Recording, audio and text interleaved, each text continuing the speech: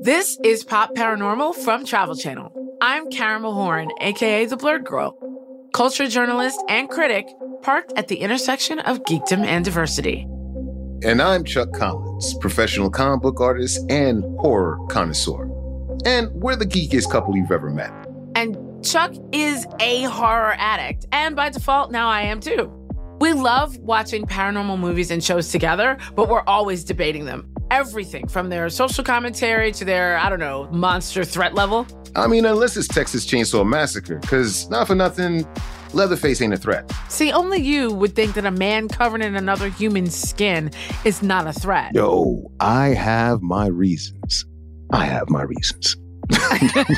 see what I have to deal with? Anyway, join us as we go deep into our favorite horror classics. We're sharing our hot takes, our cold takes, and even insider takes. So let's go.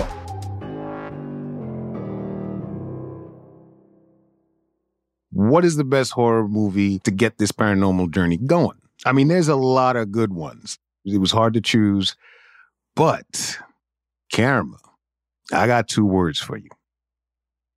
Red rum. The Shining. Yup. Blood coming through the elevator doors, creepy twins in the hallway. Here's Johnny. Yeah, we're talking about The Damn Shining. Look, The Shining is a classic, and in fact, there are so many people that have pulled from this film. It's one of the most analyzed films in history.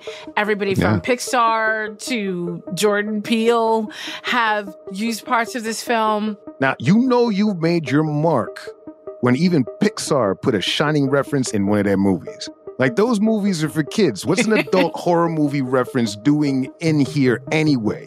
But yeah, I mean, it's made its impact. It's like the granddaddy of modern day horror. Yeah, and it has, I think, some of the biggest conspiracy theories of any horror movie in the genre. Look, the relationship between baking powder and The Shining, I bet you didn't know there was a relationship there, right? Oh, and listen, there was also the one person who hated the movie so much they had to go and make their own version. Oh, yeah. All of that is coming up. Heads up, we're going to be talking about The Shining, and spoiler alert, if you haven't watched it, we're spoiling the entire movie. What have you had, 50 years? Yeah, it's been a minute. 1980. So The Shining is the Stanley Kubrick movie based on Stephen King's book of the same name, also called The Shining. In it, Jack Torrance plays a struggling writer who gets a job at the Overlook Hotel as a caretaker for the winter. And he brings his wife, Wendy, and his son, Danny, along with him. Now, Danny has these little superpowers called The Shining, which give him visions of what's going to happen next. I also think he sees dead people, like premonitions. Yeah, he's kind of like a low-grade Jean Grey. Like if The Shining took place in the Marvel Universe, you'd see Charles Xavier come to the Overlook talking about, young Danny, you have an amazing gift. Come to my school.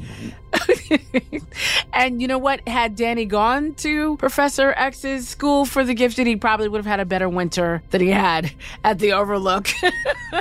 What actually happens is that in The Shining, Jack, his dad, gets more and more evil, and he gets possessed by the need to kill his wife and child.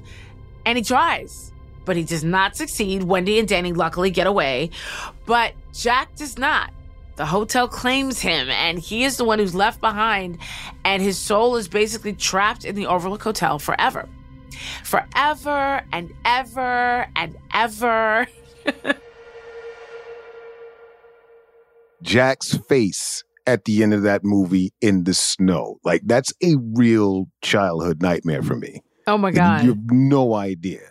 Like, I would go under the covers like, no, I don't want to see that. But listen, the real life story is almost equally as creepy. So in 1974, Stephen King and his wife decided to go on a little vacation, and they went to the Stanley Hotel in Colorado during the off season. They ended up having the entire place to themselves because the hotel was basically preparing to shut down for the winter. The night they stayed there, King swears he had this dream about his 3-year-old son running through the hallways. but he was being chased, wait for it, by a fire hose.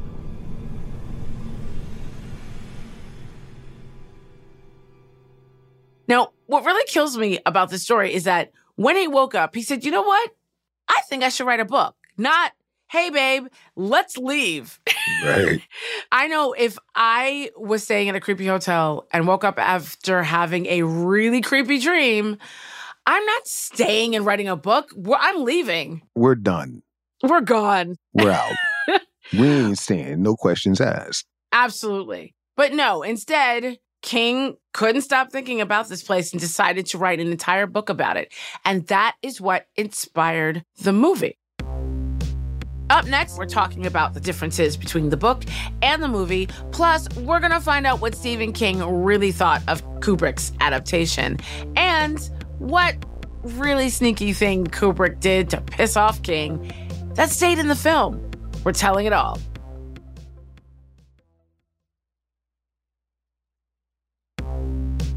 So, all y'all listen out there. Are you ready for this drama? This story is crazy. So, King totally hated Kubrick's version of his book. So much to the point where King was talking mad smack to Kubrick for decades. Yeah, he's been pretty vocal about that. Yeah, vocal is an understatement. He's like, I used to describe The Shining, the film, as something like a beautiful car that had no engine in it. I think we could start by stating the fact that the character Jack is two different people altogether in the book. You have Jack Torrance in King's novel, who is more of a sympathetic kind of character, who is more like an everyman, you know, who had his own issues as somebody can actually empathize with, as opposed to Kubrick's version, where once you saw Jack Nicholson go through the halls of that hotel on his way to talk to Mr. Ullman about getting that job, you knew something was wrong with that man.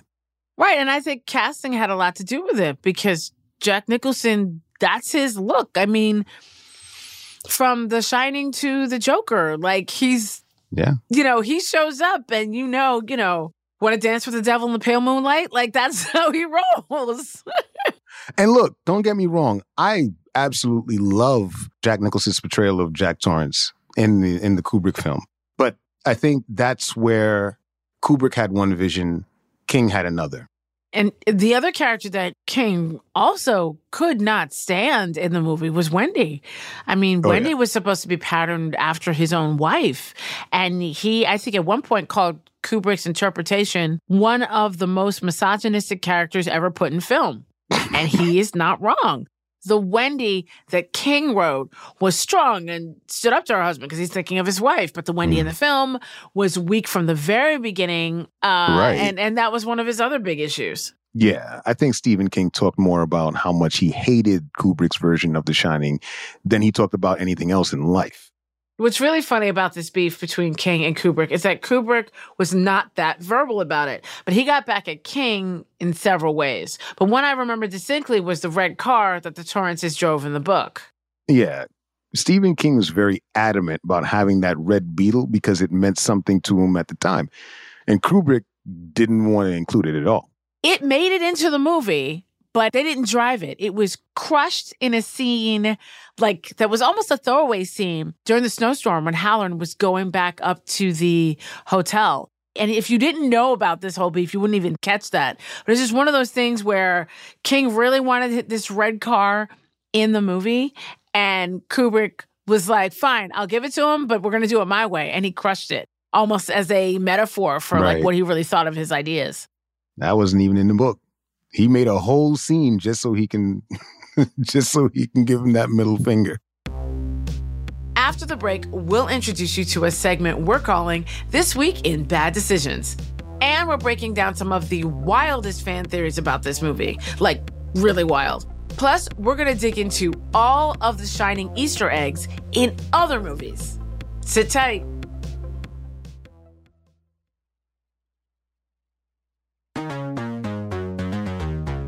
And we're back. Now it's time for a segment we call This Week in Bad Decisions. Now, we all know that characters in horror movies make terrible decisions, right? Like, we're all sitting there like, what are you doing? Why are you like this? Why would you go in there? So on this segment, we are going to pick one character from the movie of the week who acted just plain stupid. So my vote, as much as I love his character, my vote is Halloran. Because when I last checked, plane tickets were expensive. And this man took a whole week's pay to run back to the airport, to hop on a plane, to go back to the hotel to help these people, and ended up dead. And it was unnecessary. He could have just kept using the phone and stayed warm in his really nice apartment, if I remember correctly. You know he survived in the book, right? See, that even makes me more angry. See, okay, so what is your pick for who does that? This one goes to the man himself, Stanley Kubrick. Really? Yeah, I'm going to tell you why. Uh-oh. This dude had the perfect opportunity to get two amazing actors, two old black dudes, to have a great conversation. Instead, gave us the blandest black conversation on screen. I only remember one black conversation in this whole movie. Yeah, it was between the both of them, and you don't remember it. Wait, so it was Halloran and who? Halloran and Larry Durkin, played by Tony Burton.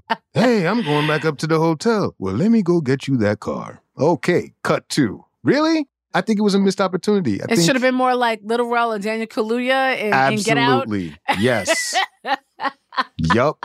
To straight up say to his boy, straight up say, yo, Halloran, I ain't letting you go up there. In fact, I ain't renting you this car. And they just sat there and had a drink. Yeah, sat there, had some bourbon, and just chill for the rest of the night. Play some spades. Perfect. Meanwhile, the hotel could become a Lovecraftian creature and eat Jack and everybody else, and it'll be all good. What? Oh, my God. Remember, we're doing this segment every week, so tell us on Twitter using the hashtag #PopParanormal who your picks for bad decisions are. All right. We can't talk about The Shining without talking about fan theories. And some of these are so out there, we're not going to be holding back our opinions. Well, I want to start with hell. Of course you do. No, of course you do. Have we met him yet? I mean, why not? So, the hotel as a representative of hell. One of the theories is that the Torrances are trapped inside of basically hell, and Jack is pushed towards evil that only exists inside the hotel. So, is the hotel actually a portal to hell? What is it? Do I think it's hell? No. But I do think, however, the hotel is its own entity. It's like a malevolent force that feeds off of human energy, and that's why the ghost is still hanging around there. I believe that because the hotel was built on top of a Native American burial ground, that's what fed it even more, that pain of the genocide, the pain of everything else. And you see it constantly in the movie where Jack will even talk about when he's talking to the bartender and he keeps mentioning the white man's burden and all the Native American imagery around it. And, the infamous scene, the scene that will be stuck in our heads forever, which is the elevator scene with the blood that leads straight down to the foundation where the burial ground is. And you're seeing the blood of Native Americans coming up through this elevator. So I think it makes sense that the hotel is evil. I agree. I also think that some of the little things that people skip over in the dialogue, for instance, like when Ullman tells the Torrances that the hotel was not only built on a Native American burial ground, but that they rioted during its construction, was meaningful. And yeah, there was a riot, but clearly people died. It's just, there's so many indigenous motifs even in the movie, like the artwork and the carpeting and even the Calumet baking powder in the kitchen. It had a logo of a Native American chief on it, if you remember. And apparently the word Calumet, and I might be saying it wrong, means peace pipe. And the way the cans were always facing us, I can't help but think that all of these things were on purpose and that it's not a theory, it's actually true. So yeah, that was one of the most plausible ones. One of the really, I always thought that this one was a stretch, was the connection to the moon landing. Right. So explain this, because I've never understood this properly. So there's a lot of people that believe in that the moon landing never happened. It was a conspiracy theory that they say that Stanley Kubrick was the one who recorded the whole thing, like the whole one small step for man, and so like Neil Armstrong's stepping onto the moon, they're thinking was all on a soundstage? Back and forth and everything. Okay. Yeah. And because since Stanley Kubrick did such a good job with a 2001 Space Odyssey, the government was like, yeah, we want that guy because it looks so realistic. And and they said it just like that. So that's what government dudes sound like. Yeah, they sound exactly like yeah, that guy, Stanley Kubrick's awesome. Okay, Chuck, but what's the connection between the moon landing and The Shining? Okay, so you remember in the book, Stephen King, the infamous room where all the creepy happened. Mm-hmm. That was room 217. In the actual movie, Stanley Kubrick changed it to room 237. So the significance of the number 237 is that it takes 237,000 miles to the moon. That's the distance between Earth and the moon. From Earth? Okay. From Earth, exactly. All right. And it's said that the reason why he did it was because he felt that he did this secret thing for the government and he needed to use the movie as a way of him expressing to the world, like, I helped in this whole thing. So to him, it was like, oh, yeah, this is 237. Those of y'all that know, you know. So that's it. So, so room 237 is like his nod to the audience that he was part of this whole conspiracy. Oh my God. This is just, really? And this is the reason why the room 237 in the movie is such a taboo room, like this room that just hides all the secrets and everything else, because in there you had, what Kubrick was trying to say was that that's where all the secrets are. That's where I did the thing. And what's really funny about this is that there's even another theory I heard, and that is they changed it from 217 to 237 because the real life hotel where they shot the film, they didn't want people to be afraid of staying in room 217. So they made them change it to 237 so that, because they don't have a room 237 in the real life hotel. Yeah, see, to me, that makes sense. I don't even think that's a conspiracy theory. I think that's a real thing that the hotel's that one makes more sense, yeah. Like, yo, listen, please don't, because we still need to make money up in here. Right. So don't use that. Okay. We've dropped some deep knowledge about The Shining on this episode. But what always gets me is that decades later, people are still talking about this movie. You cannot deny the effect it's had on pop culture. So, Chuck, when you think of The Shining, what comes to mind? The twins. Come play with us, Daddy. The creepy twins, yep. They always creep me out. They're the reason why I was scared of kids even when I was a kid myself. I was freaked out by the twins until I got the rest of their story, and then I felt bad for them. Oh, no, of course. Because when I realized that, oh my God, they died at the hands of their father, that made me sad because the person that they trusted was the person that was terrorizing them, kind of like Danny and Jack. And when they invite him to play, they're acknowledging that, like, connection between them. Yeah, another character I felt bad for, though, was Halloran. I mean, his winter was probably going mad smooth until them damn Torrances. I can't help but look at Halloran as that magical Negro trope. And the concept of the magical Negro is when there's a black character who has some type of special mystical powers, and their whole role is in service of the white leading character. Yeah, because that's their only purpose. Right. They're magical or mystical. One thing about Halloran's character, what I found interesting when he said, me and my grandmother used to shine all the time. We'd have whole conversation and not open up our mouths once. Oh, yeah, no. We got a whole family of X-Men. Whole family of black X-Men in the South. That's hiding the movie from I white folks and not we ain't gonna show nobody these damn powers. We just gonna stay here on this farm and chill. Jordan Peele, if you're listening, we want Halloran as a child. We want that story. Word. We want the Halloran clan to have their own movie. H-Men. H-Men. Oh my God, I'm done with you. I'm done. So, on a scale of 1 to 10, how legendary is The Shining? It's really weird. That's a really hard question to answer because everybody looks at this as a pinnacle of movie making, Stanley Kubrick's best work. But when it came out in 1980, it was trashed. Like, critics hated it. but The Shining is still endlessly referenced. Yeah.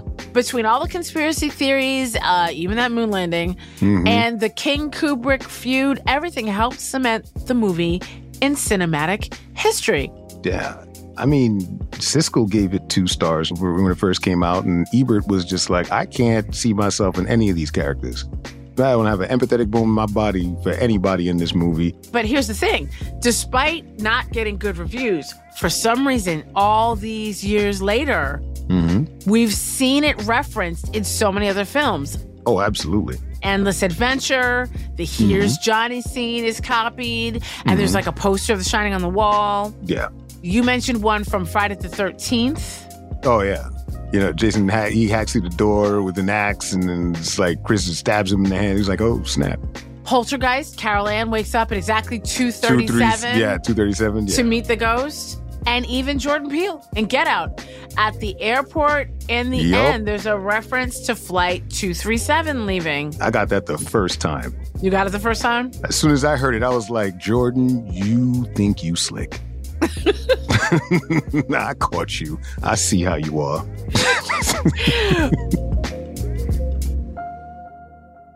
That's it for us. But before we leave, in true paranormal fashion, we're going to send you off with a puzzling clue about our next show.